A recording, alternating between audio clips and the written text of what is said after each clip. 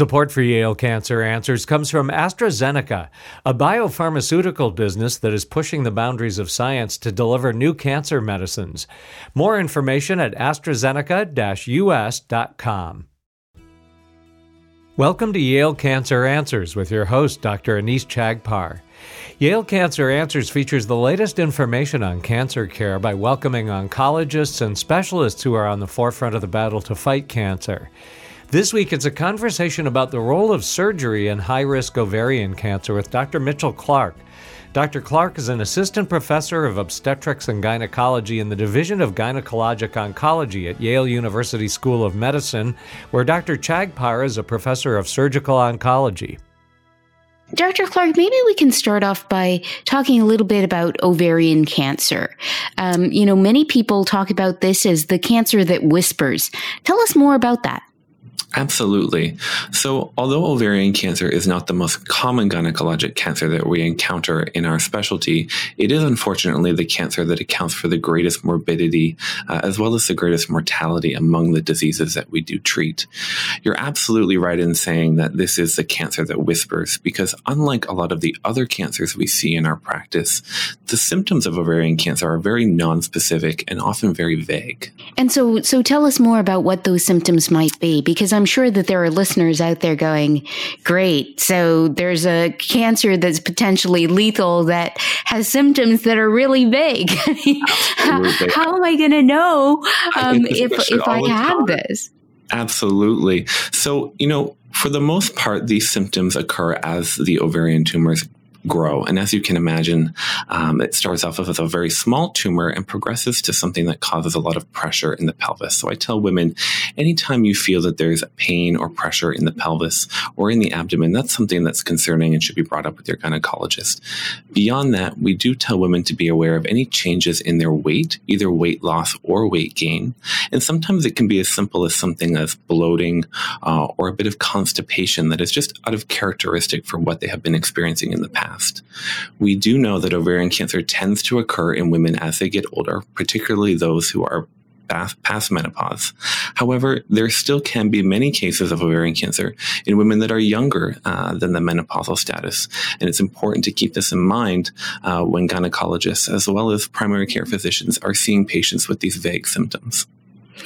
Does ovarian cancer happen in young girls? So, for example, below the age of 18 when most adult gynecologists start seeing patients? That's a great point. So there are some rare types of ovarian cancer that behave very differently than the more common types that we see in the older population. And these can happen in young girls. So it is important that mothers and young daughters do present to their pediatrician with any of these similar complaints related to increase in abdominal pain or a bit of bloating or noticing that weight gain is just uncharacteristic compared to what it has perhaps been in the past as they were developing as an adolescent. But Dr. Clark, when we think about all of these symptoms, especially around the holiday time, it's pretty common to get a little bit of weight gain, or in some of our cases, a lot of weight gain, a little bit of bloating, a little bit of constipation. Is there a trigger point at which you say, you know what? This has been going on for X amount of time. I need to go and see the doctor. Or is it really, kind of see how it goes? And if it gets to a point that's concerning to you personally, that's when you should see a doctor. Can you give us a little bit of a clue? Because some of these are so nonspecific. I'm sure all of our listeners are listening to this going, yep, I've had weight gain. I've had constipation. I've had bloating. Oh my God, do I have an ovarian tumor? This is something that we're hearing very commonly, especially now during COVID, with many people at home tending not to be as active perhaps as they were before COVID.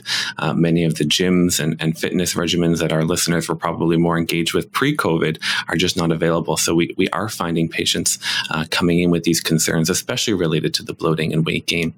I tend to tell women that if they experience these symptoms that persist despite changes in their diet or perhaps their their level of exercise that go beyond a few weeks to a month, these are things that should be brought to the attention of their primary care doctor or their gynecologist, especially because these are very vague symptoms.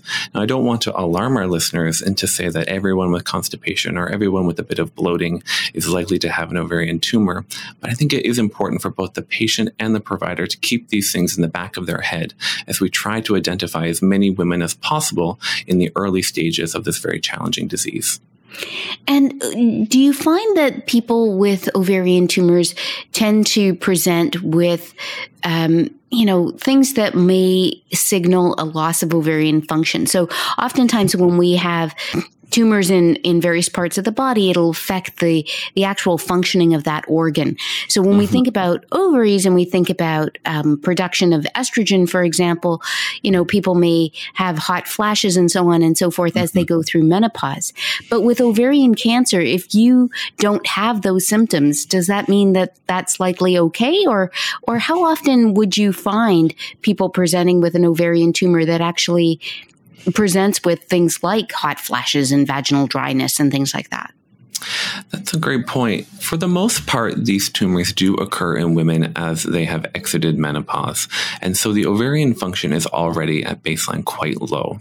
But even in those women who are still having regular menstrual periods, who are perhaps in their late 30s or early 40s, we haven't seen as much of a relationship between the hormonal status and the hormonal symptoms and a link between that and an underlying ovarian pathology. Yeah. So important for people to recognize that, because they may be saying to themselves, well, I'm not having, hot flashes. I'm not having tremendous pain.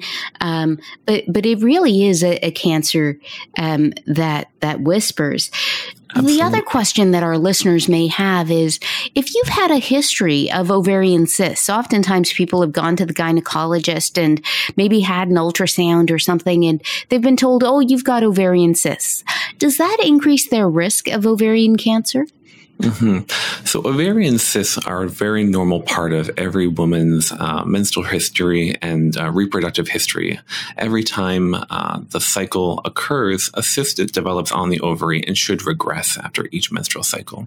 What's important to remember is that as women exit menopause and are no longer having regular menstrual periods, cysts should not form as regularly, and they should certainly not progress and become larger and more complex appearing on ultrasound or any sort of imaging.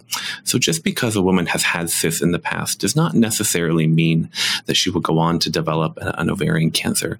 But it is important for women who do have cysts that may have suspicious findings on imaging that she follows regularly with her gynecologist to decide if and when it merits a referral to an oncologist for a more specialized opinion.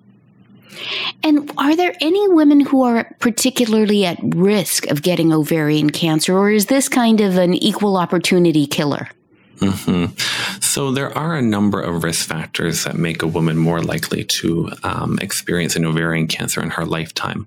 One of the strongest is family history.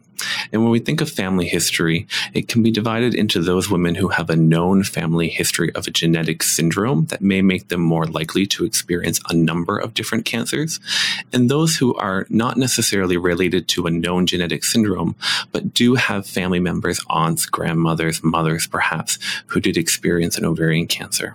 And what's the other category? It would be those that do have a known genetic predisposition. So those who are related to the BRCA gene. Many women are familiar with that genetic syndrome as it relates to risk of breast cancer and ovarian cancer. But we are also understanding that there are other hereditary cancer syndromes like Lynch syndrome that can also increase a woman's risk of developing certain types of ovarian cancers. So it is important in those women who have strong family histories of cancers to speak with their primary care doctor, or if they do have an oncologist, to consider genetic testing if it is indicated, so that we can identify those women whom perhaps could benefit from some type of prophylactic procedure to reduce their risk of developing an ovarian cancer down the road. And what about women who don't have a family history or a genetic predisposition? How common or uncommon is ovarian cancer in those women? So in those who don't have those strong family risk factors, the risk is about 1 to 3% for their lifetime. Now that's quite small in comparison to some of the other cancers that we see in the gynecologic tract. But the issue is that even though it is rare, like I mentioned at the beginning, this disease does account for so much morbidity, and unfortunately survival rates are just not as good as they are for the other cancers with those symptoms that we can detect earlier. And, when we talk about high-risk ovarian cancer, what exactly is that? Are there certain ovarian cancers that are more likely to result in morbidity and mortality than others? Mm-hmm. So as you mentioned regarding those cancers that do occur in the very young women, those are typically less aggressive cancers, and those younger patients do experience a cure a high percentage of the time. The more common type of ovarian cancer that we see, unfortunately, is that which we call high-grade serous. And this is a subtype of ovarian cancer that is quite bad behaving, but unfortunately is the most common type that we see, and is the one that does present at advanced stage due to this indolent set of symptoms that we've been talking about earlier. Yeah, so I wanted to kind of delve a little bit more into that. So if women present with these kind of vague symptoms and they've listened to this show on Yale Cancer Answers and they've decided to, go and talk to their primary care physician or their gynecologist, how is that worked up? I mean, what should women expect as they advocate for themselves in making sure that if they have an ovarian cancer, it's found, or at least that it's ruled out? Absolutely. The thing I want to get across that is very important is that we do not have any screening test for ovarian cancer. And so women who've had a pap smear and a physical exam as part of their annual assessment cannot necessarily be reassured that they do not have an underlying ovarian cancer. So women who have these symptoms that we've talked about should expect their doctor to perform a very thorough physical exam that does include a pelvic exam. And then usually this is followed up with some imaging, either by ultrasound or CT scan, in conjunction with some blood tests that may help point their doctor in the direction that this may be an ovarian cancer that requires evaluation by a gynecologic oncologist. And so women who are in the high-risk group, so those women who have a very strong family history, the women who have a genetic predisposition, in some cancers, people who are at very high risk, there are some more advanced screening techniques.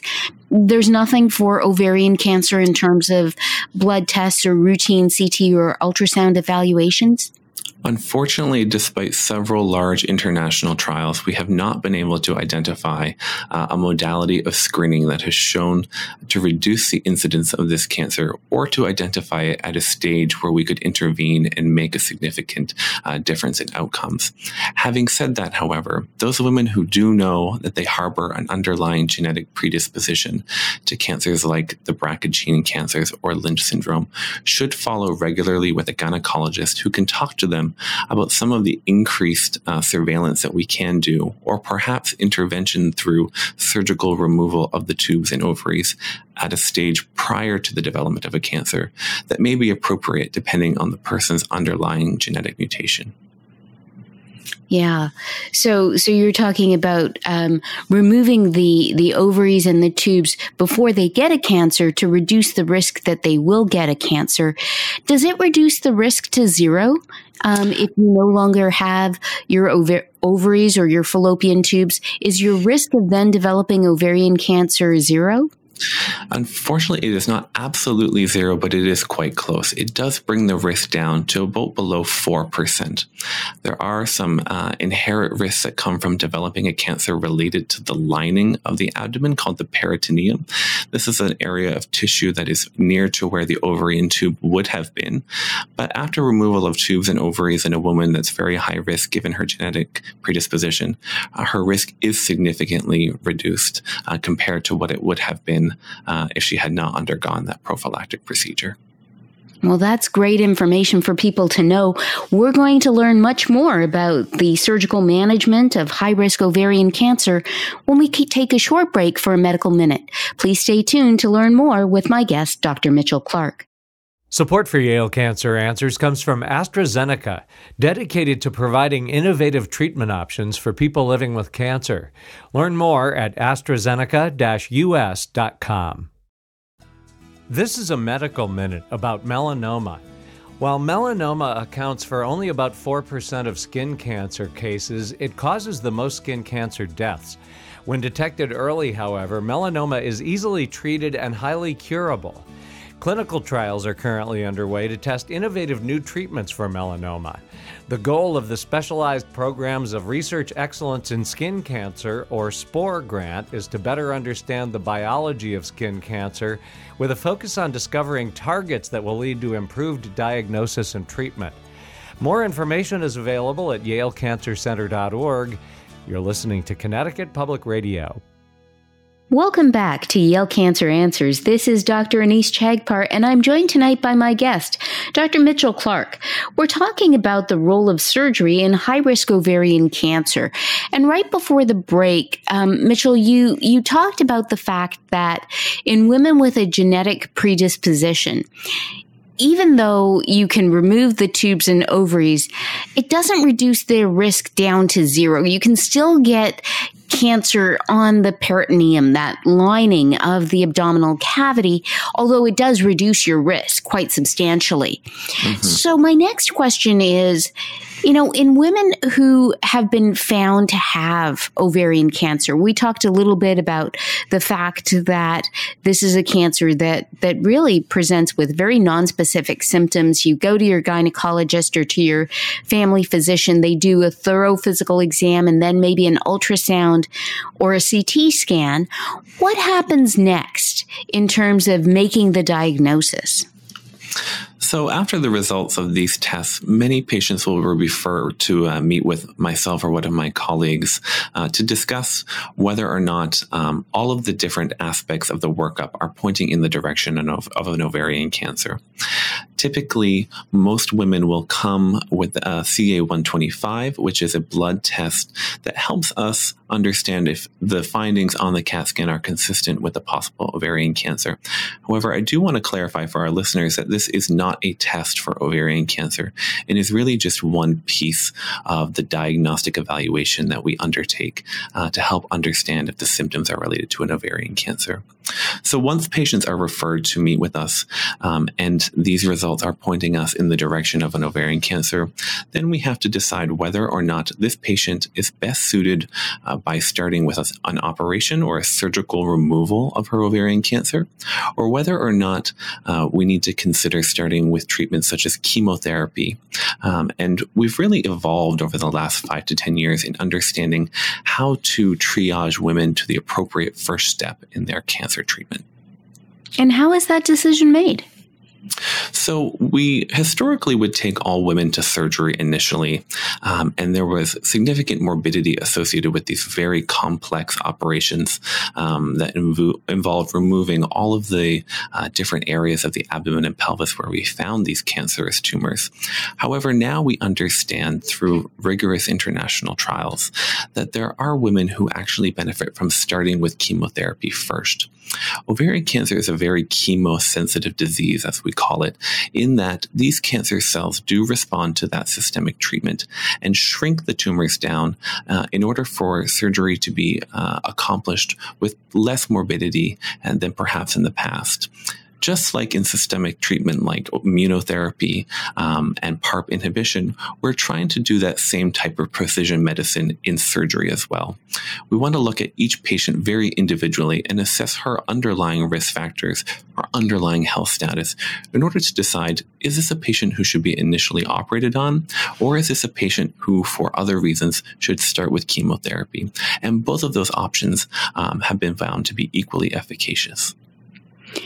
But, oftentimes when we talk about treating people with chemotherapy, especially targeted therapy and immunotherapy, oftentimes there is a biopsy done that'll look at the tumor and tell us whether it has certain receptors. For example, in breast cancer, we talk about HER2, which is also found in other cancers. For immunotherapy, we often look at checkpoint inhibitors, PD-1, PD-L1, and so on. But thus far in the workup, we haven't heard about a biopsy. So how do you make that decision of, we're going to treat with chemotherapy versus surgery or immunotherapy versus surgery, and what kind of systemic therapy to use? That's a great point. So when patients are first considered whether or not they should go down the route of surgery or whether they should go down the route of chemotherapy, if chemotherapy is felt to be the best option for that woman, we do get a biopsy. As we mentioned, most ovarian cancers do present at an advanced stage, unfortunately, but this does allow us to obtain a biopsy of one of these metastatic lesions somewhere in the abdomen and pelvis in order to ensure that we do have the correct diagnosis. This also allows us to begin the process of undertaking genetic testing of the tumor so that we can understand what types of targeted therapies may benefit this patient. For women who go to surgery, that tumor will be sent to our expert pathologist during the operation so that they can have a look under the microscope while the patient is asleep in order to confirm that this is an ovarian cancer. By the time the patient sees us in the office, with the combination of CA-125, the CT scan images, as well as the distribution and location of the disease on the imaging, most times we are able to make a presumptive diagnosis of ovarian cancer. But you're very correct in saying before we initiate any type of systemic treatment, we do ensure that we have confirmation of the type of cancer that this is. So in terms of, I want to kind of look at both of those arms of the tree individually. For patients who go to surgery, one of the things that you said was that the surgery tends to be quite extensive. And so walk us through what that surgery actually looks like. I mean, do you start by doing a kind of surgical biopsy of the tumor and sending that to your pathologist? Do you take out the whole ovary? And then what are all of these surfaces that you were talking about that are actually removed if the diagnosis of ovarian cancer is confirmed? So when women are taken to surgery, we are trying to make the decision of whether or not the disease can be removed in its entirety. And what I mean by that is the goal of surgery in ovarian cancer, whether or not that surgery happens at the beginning of her cancer journey or whether it happens after some chemotherapy, is to remove all of the visible ovarian cancer tumors. Now, the ovary is open to the abdomen and pelvis inside a woman's body. And so these cancer cells have a tendency to try to get out and escape and attach to that peritoneum that I talked about before. That can land on various surfaces of different organs throughout the abdomen and pelvis. And so it's important that we review those images prior to taking women to surgery so that it helps us understand how extensive an operation might be. For some women, their surgery might include removing the ovaries, the uterus, the cervix, as well as the omentum, which is this fat pad that lays over the bowel. But for some women, their surgery may be more extensive, including removal of perhaps the spleen, a segment of the bowel that is then reconnected. Every woman's cancer surgery is very individualized to her own disease, and we take a great deal of time in ensuring that we select patients to take to surgery who are good candidates to have all of the visible tumors removed. We know from decades of research that the only value in surgery in ovarian cancer is when we can remove all of the visible disease, if not down to a very tiny amount.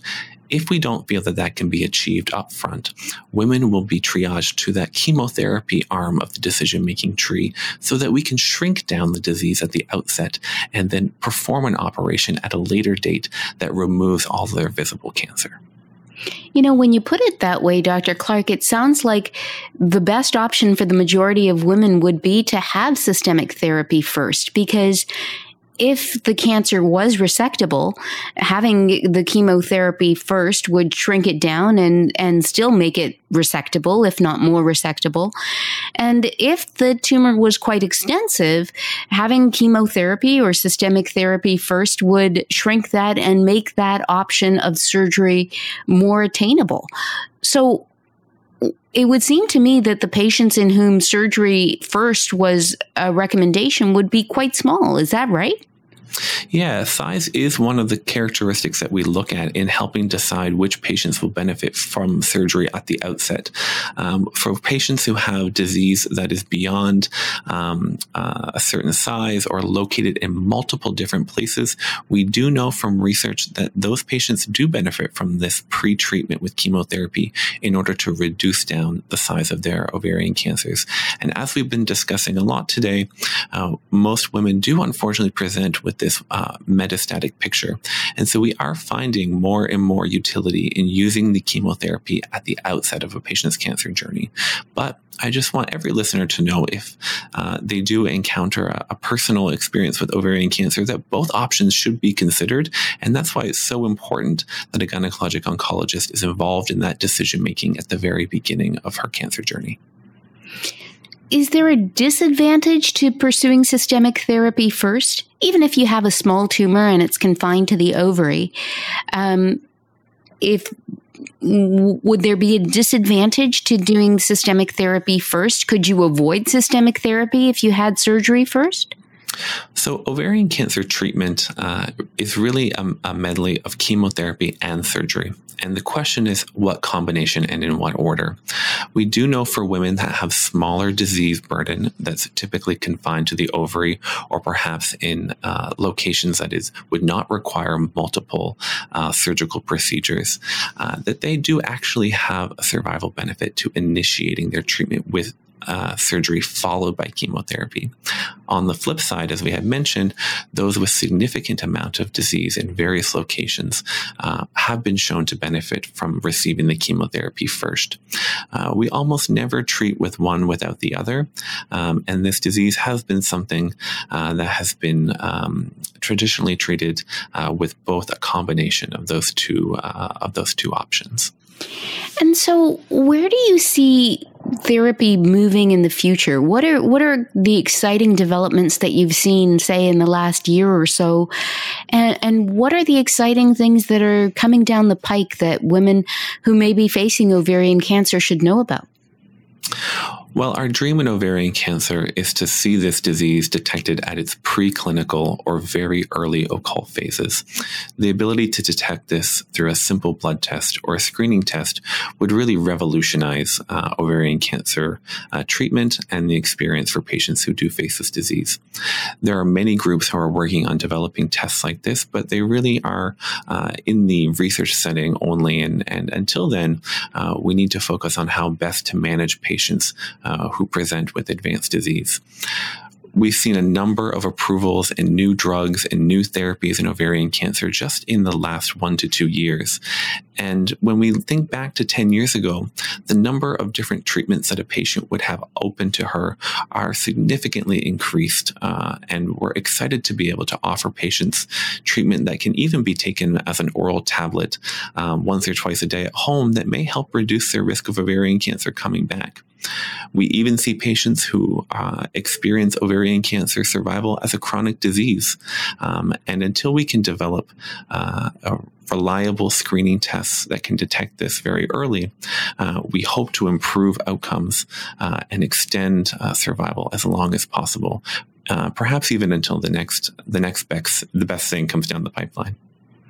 Yeah, I mean, it certainly sounds exciting, especially when you think about where we started this conversation, which was talking about how ovarian cancer is a disproportionate killer of women with cancer as opposed to other gynecologic malignancies. But the concept of finding it early and finding new treatments, especially oral treatments, is certainly exciting. Which brings me to my last question, which is, this era of COVID has made us all think a little bit more creatively about how we treat patients with cancer. Trying to avoid having them in hospital settings and so on.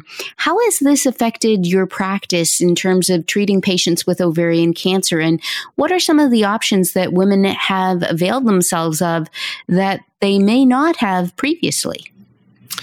I have to say, one of the saddest things to see in the COVID era is women who come in with delayed diagnosis. And I know that stems from personal concern of exposure in going into their healthcare providers. But I would encourage all women to reach out to their practitioners in order to establish either a telephone or a video visit so that they can have some time to meet with their practitioner and discuss some of the symptoms that we've been talking about today.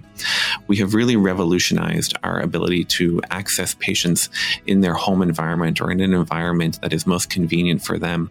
And I hope that telephone and video visits will be something that we can continue to use as we move forward outside of the COVID era, so that we can provide, really meaningful and convenient care to people when they need it most. Dr. Mitchell Clark is an assistant professor of obstetrics and gynecology in the Division of Gynecologic Oncology at the Yale School of Medicine. If you have questions, the address is canceranswers@yale.edu, and past editions of the program are available in audio and written form at yalecancercenter.org. We hope you'll join us next week to learn more about the fight against cancer here on Connecticut Public Radio.